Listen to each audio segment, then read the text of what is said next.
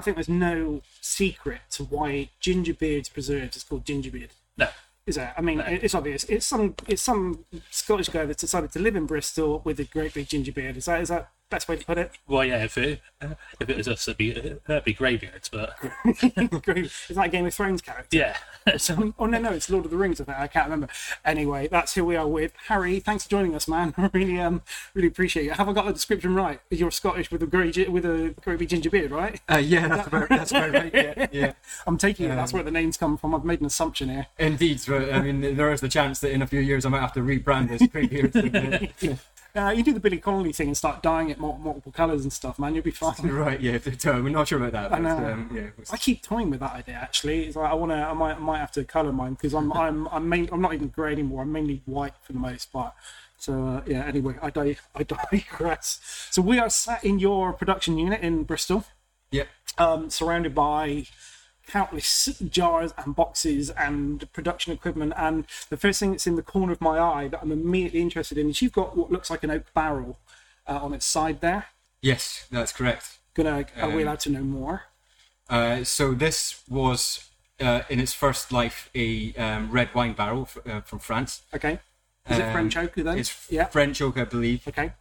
It was then used by Wiper and True Brewery in Bristol to age beer in, and they aged 2 different beers in it over the course of 5 years, if my memory serves me correctly. Wow. And then in 2020, we acquired the barrel from them and the beer that was in it, and produced our a fig and sour cherry Christmas chutney using that beer, and then aged that chutney in the barrel for 6 months. Nice. And then we released that and sold that a couple of years ago now, 18 months ago. Uh-huh. And when we emptied it, we cleaned and sterilised the barrel, and then refilled it with a whole grain beer mustard, made with Keller Pills, so a beer from Wiper and True, from Lost and Grounded. Keller Pills. And that whole grain mustard has been aging in there for almost 18 months now. Wow.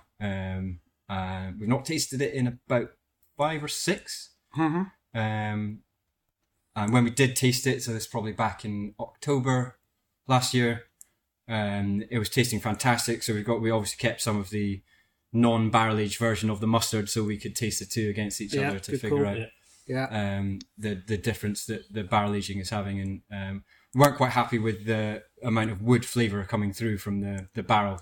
Okay. Although the mustard itself is tasting absolutely fantastic and is phenomenally different from the non-barrel aged version. We just want to leave it in for a little bit longer because it's barrel aging. It's slow food in that sense. It shouldn't be rushed. Yeah. We're looking at tasting it again at some point within the next couple of months and seeing where it's at. Dude, that's pretty big. Yeah. I mean, because that's a labour of love, really. But you got to be patient with something like that. Yeah, for sure. Yeah. You know, you're effectively, from a what you call black and white business perspective, you're tying up money. Do you know what I mean? And it's effectively sitting there in a barrel. Yeah. And then like you say, you've got to be sure that it's coming out how you want it to be. We've heard stories of barrel aging where people have left it for 18 months and actually not gone into taste or done anything with it, and what they've come up to against is a barrel of mould and things of that. Well, it's tricky. It's a big, expensive experiment essentially, but it's good fun as well. So it's interesting. Project to go. Why not? Well, that's one of the things I think with your range is what we find is that you seem to have like a core range, but how many products have you got now? Because it's more than like 12. It's a lot. So in actual fact, we launched with 12 products back in 2014. Oh, did you? Well done. So we started with 12 products, and it's only grown from there. Right. I think we're producing at the moment between 50 and 60 different products. Wow. But we do have a small discontinued list going on this year. Okay. Just due to we just don't have the capacity to continue producing that volume of products. So we had to make the very difficult decision to discontinue some. Some of them, though, we are keeping, and we're going to produce as limited edition products. So, for example, we make a sweet and hot lime pickle, which is made with ghost peppers and Trinidad scorpions. Oh wow! It's a good seller. Yeah. But we already have an original lime pickle which we sell a lot more of. So the sweet and hot lime pickle we're going to produce once a year as a special limited edition version of that. Yeah. So we're going to keep it, but we're not going to have it available all year round. Yeah. And the same sort of story with a few other different products within our range as well. Yeah, how good for you, man. I mean, that's a lot to keep up with. It's a lot to keep up with, It's a lot to keep up with. Because how many of you are here now? So within the production unit, there's 3 of us. Okay. And you've got people out and about doing your shows and whatnot. And we got a small team of market staff as well. Yeah. To events and food festivals and stuff like that. Yeah. But yeah, we're hopefully looking to bring someone else into the unit as well, coming into the spring when we get a little bit busier. Yeah. Yeah. Okay. Cool. So you mentioned beer. So one of the things that, again, that both Nick and I have always enjoyed about your products is that you tend to be very collaborative with local breweries in Bristol. Can you kind of expand on that a bit? Because you literally seem to use everyone that's brewing anything here, which is great. I mean, it's not like you're just with one particular brewery. You'll happily use anything. Well, not anything, but you'll happily use all of them. So how did that kind of come about? That's right. Well, when I first started the business, one, we wanted to do something a little bit different than your average preserve / hot sauce manufacturer was doing. And at the time I was working as a chef and cooking a lot at home as well. Yeah. And I was really starting to get into beers, and not just beers, but lots of different types of alcohol as well, and cooking with it. And so we just kind of went out and spoke to, I think initially it was about 3 local breweries saying this is what we want to do. Yeah. So we spoke with Moore, Bristol Beer Factory, and another brewery that's closed since then, which is Tolls Fine Ales. Oh yeah.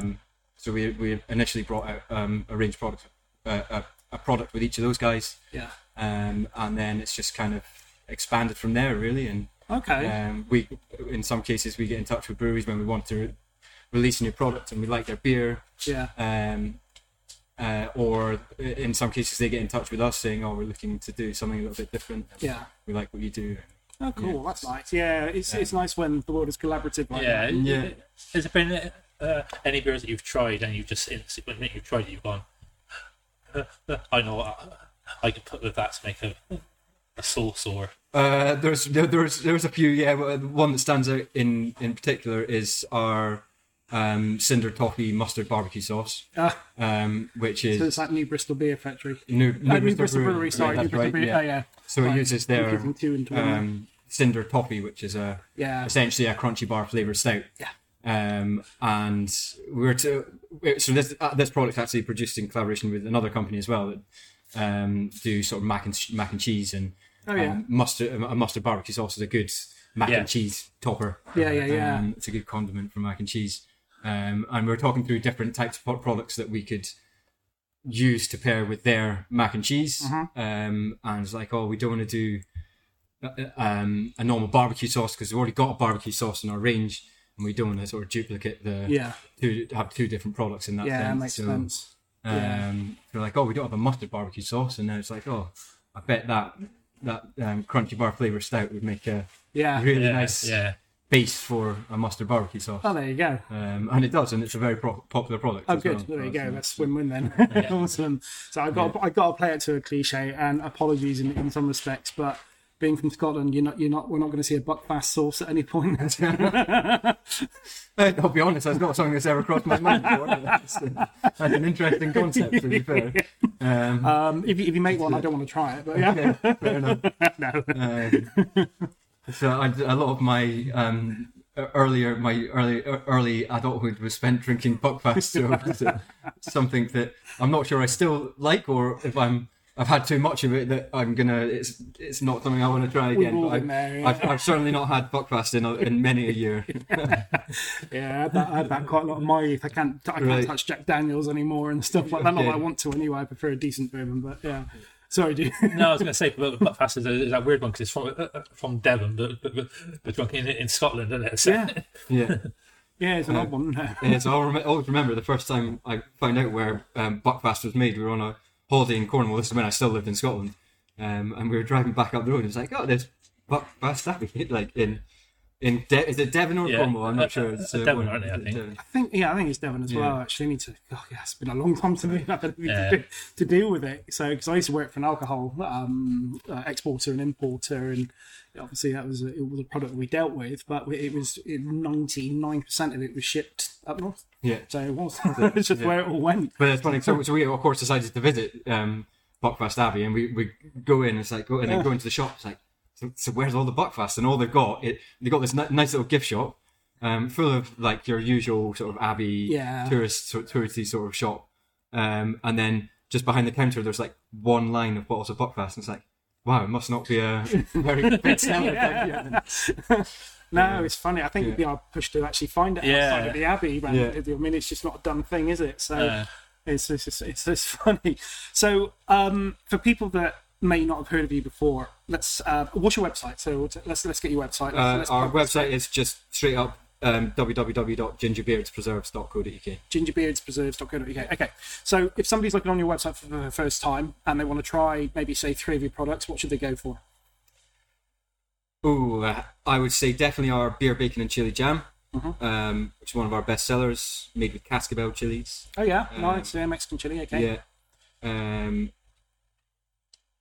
If you're looking at the time of listening to this podcast for the first time, our brand new limited release hot curry mustard, which is a limited edition of our original curry mustard, which I've had made with cayenne chili powder. So it's mellow and aromatic with a medium sort of heat coming through from the chili. It's nothing bonkers. It's lovely. If you're a mustard fan, you've got to try it. Okay. Thirdly, I would say our habanero hot sauce. It was our first hot sauce. It's still our best selling hot sauce. It accounts for more than 50% of our hot sauce sales, although we currently are about 6 different hot sauces available, I think. It's just nice, straight up. It's produced in collaboration with Atomi, which are a little Mexican shop here in Clifton and Bristol. And we got together with them about 6 years ago. And Alex, who is Mexican, was there, and we just went round to their house and just did a few different variations. And he was on the phone to his mum back in Mexico. He was like, "Oh, how'd you do this?" Some tweaks for the recipe, and the sauce is very much still in its original, with a few minor tweaks along the way, but it's still to its original recipe. It's just a fresh, fruity, medium to medium hot. Sauce that's a good sort of everyday sauce that can go on anything. If it ain't broke, why fix it, right? Yeah, that's it. Yeah. So if you want just a nice everyday hot sauce, that'd be the one to go for. Yeah, absolutely. So do you think, so one of the things we find, and you're probably in a better position to state this than us, is, are you finding that people are seeking out specific peppers now in a sauce? You sort of mean, do you feel that people, it isn't just a case of mild, medium, hot, extra hot? Are you finding that people are, you mentioned cascabel, you've mentioned like scorpion and ghost pepper, are you finding that people are asking you and saying, do you have anything with the following in, or is that not so much for you? So if I'm out and about in markets, yes, it is, but not everywhere. So I mean, because yes, we do produce a range of hot sauces and a range of condiments made with chilies. We also produce a large range of products without any chili in them as well. So a lot of the events we do are not necessarily specialists, chili festivals or events like that. And in those particular, so if it's just your average food festival, not necessarily do we get many people asking for specific chilies. But at chili festivals and more specialist sort of chili events, yes, I would say definitely there is more people that are clued up on different types of chili and are interested in finding out about new chilies. And I myself, when I'm at market speaking to customers, I do have a tendency to go off on a bit of a random rant about certain products and what's in certain products. So I'm in some cases probably telling them about different chilies that are in them, even though they may not have asked or want to know anything about it. So I do go on about, and especially things like cascabel, because cascabel is very, it's not a very well known chili. It's a very nice chili. It's a lovely chili as well from my point of view, and it's got some nice quirky sort of stories behind it and stuff like that. Yeah, we were chatting to Stu McAllister from Hotheads, and he was saying it's like the chili festivals. I have seen it at some food festivals. They've gone away from people coming up to you and going, "What's your hottest?" And it's now people, as you were saying, and Jay said, people wanted to know more about the actual products, and that's it, and provenance as well. I mean, a lot of people are mentioning provenance to us. People want to know about food miles, where it's come from, what's inspired you. They want to know more about the people behind it, which I like. I mean, I always, as an ex-producer, I kind of liked that challenge. And also, I think any good producer will also be able to explain how to use a product well. And I think that can separate a good one from a bad one sometimes for me. Where it bugs me, and I may have mentioned this on another podcast, but when you see just try on chicken and fish, but that means nothing because, what cut of the chicken? Because actually, breast versus sort of thigh or leg, you've got two very different sets of meat there on fish. Well, hang on a minute, are we talking something oily and rich like salmon or mackerel, or are you going for light and delicate? I want more information. And I think here in the UK, I think we're thirsty for that knowledge now. We like our food, but we like buying from our local producers as well. But it's I don't know. I mean, maybe you can argue differently, but to me, I think that's what what we see from the outside looking in. I suppose. I 100% agree, and that's so. As long when I'm saying having rants, or not necessarily rants, but I'm continuing to tell people markets about specific products. I could list on with all of our products. Basically, I've got 10 fingers on my hands, and I could say you can use it with this one goes with mackerel. If they come up and say, I'm looking for something to go with salmon, I would say, well, I've got 3 products within our range that I would personally have with salmon. Like our sweet chili sauce, sweet chili limoncello, it works well with salmon, but I would probably not eat it with mackerel because it's a stronger flavoured fish that I don't think would work well with. No. And people are hungry for that, and I think it is something that I tell people, but I probably get asked that more than I get asked what kind of chilies are you using, because of the type of events that we do. So how do you determine how do you determine what product you're going to make next?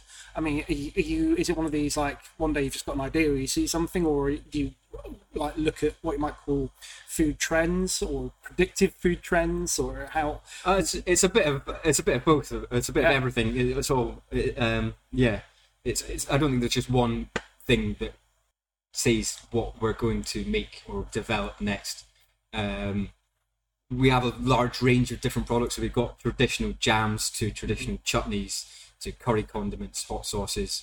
So in one sense, we don't want to duplicate too many things that we have in our range. So we don't want to make 3 different types of mango chutney. So we've got a mango chutney. It's a very big seller for us. We don't want to make another mango chutney because it works, and we have a strong following for that. One way that we do look at developing new products, we get together with other people. So as you said earlier, a lot of our products are produced in collaboration with other companies, from breweries to cider manufacturers to spirits manufacturers to shops to street food outfits. So for example, last year we released a buffalo hot sauce, and that's produced in collaboration with Los Hermanos. So this guy makes like lovely chicken, and he'd been using our sauces on his street food stall for a number of years, and we'd never really asked, or we'd never really spoken about doing anything together. And then one day it just kind of was like, oh, should we why not do this, and what should we do? And then it's like something to go with what he does. And it's like, oh, we don't have a buffalo sauce in our range, and it is a classic style of sauce, whereas some of our other sauces perhaps are not based on a traditional kind of style of hot sauce, if you will. They're sort of our own adaptations of what we want a hot sauce to be. So there might not be anything else quite like them out there on the market. Which is in a sense, I guess, is unusual for us, because a lot of our products are quite quirky and unique, and they're very different from anything else out there. Whereas with this one, we kind of went back to the something that is a commonly found style of sauce out there. But it was what we wanted to tweak a little bit, so it's a little tweak on the traditional, but trying to keep within that classic style of sauce as well. Absolutely. But have you found with the buffalo sauce that since you started producing it, more and more people seem to know what it is, where obviously you go back a couple of years and people weren't having like wing sauces and that sort of stuff, and it seems to have improved as the years have gone on. Yeah, so. Definitely a lot. Actually, from the get go, it's been a strong seller for us. And before people have even tried it, they're like, "Oh, buffalo sauce! We need a buffalo sauce." So they know what it is. They're buying it because they know what it is. If that makes sense. Whereas if we're, for example, another sauce we released last year, which was our 8th anniversary sauce, is an Amarillo and Scotch bonnet sauce. So it's like twist on a sort of Peruvian style sauce. And the fact that we actually made it with a beer vinegar, so it's vinegar based, but it's a beer vinegar that's in it. And that one, like, people would not just pick it up and buy it. They want more information about what it is, because it's not a classic style of sauce, if that makes sense. Yeah, absolutely. But I mean, the two would work though. I'm just thinking in my head that Amarillo and Scotch bonnet. I mean, that I can. My tongue will taste that. Do you know, it's almost like psychosomatic. But you've got a Peruvian and a Brazilian pepper that have both got big fruit note. Yeah, lovely. Yeah, okay. And it's got it's an interesting sauce. Right? We were actually going to enter it into your awards. Oh right, yeah. But because it was a limited one-off. So when we first applied, we're like, "Oh, we'll do that one." And when it came around to filling in the paperwork and getting sorted, I'm sitting there looking at it, and Claire's saying, "Why are you entering that? You've only got about 100 bottles left." So we're like, "Oh, maybe." But I say limited edition. It was intended as a completely one-off, so it is.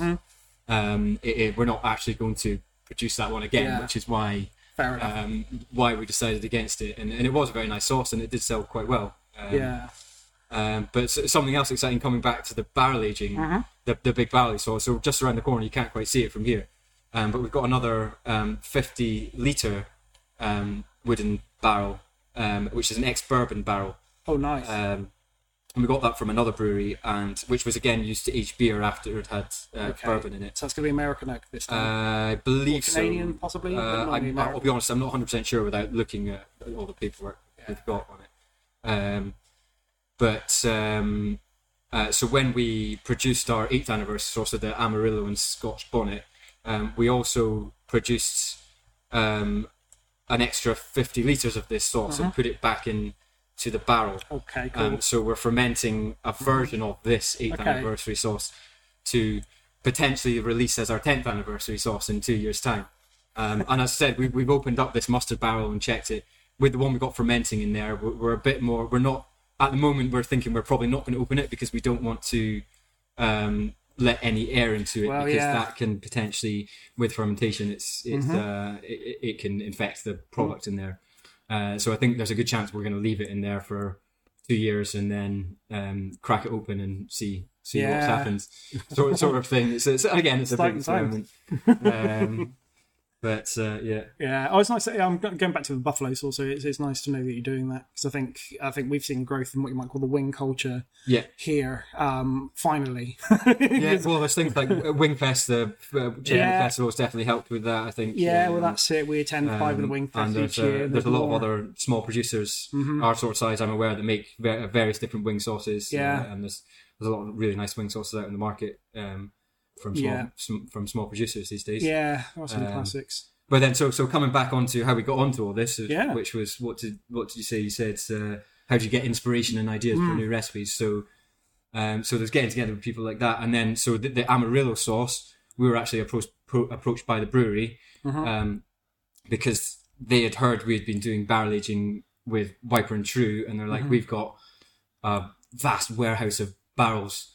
Of vinegars and barley beers, so we want to do some sort of collaborations in that sense. So we got together with them, and they pushed us to potentially put together flavors that we would not have thought to come up with ourselves. It's a very collaborative way of developing and coming up with new and different flavors and products. It's nice. It's great. I mean, barrel aging as well. I mean, it's like fermenting. We're finding is quite a big deal at the moment. Barrel aging, I would like to see more of. We tend to find it more from like Europe, and they seem to be doing quite a lot.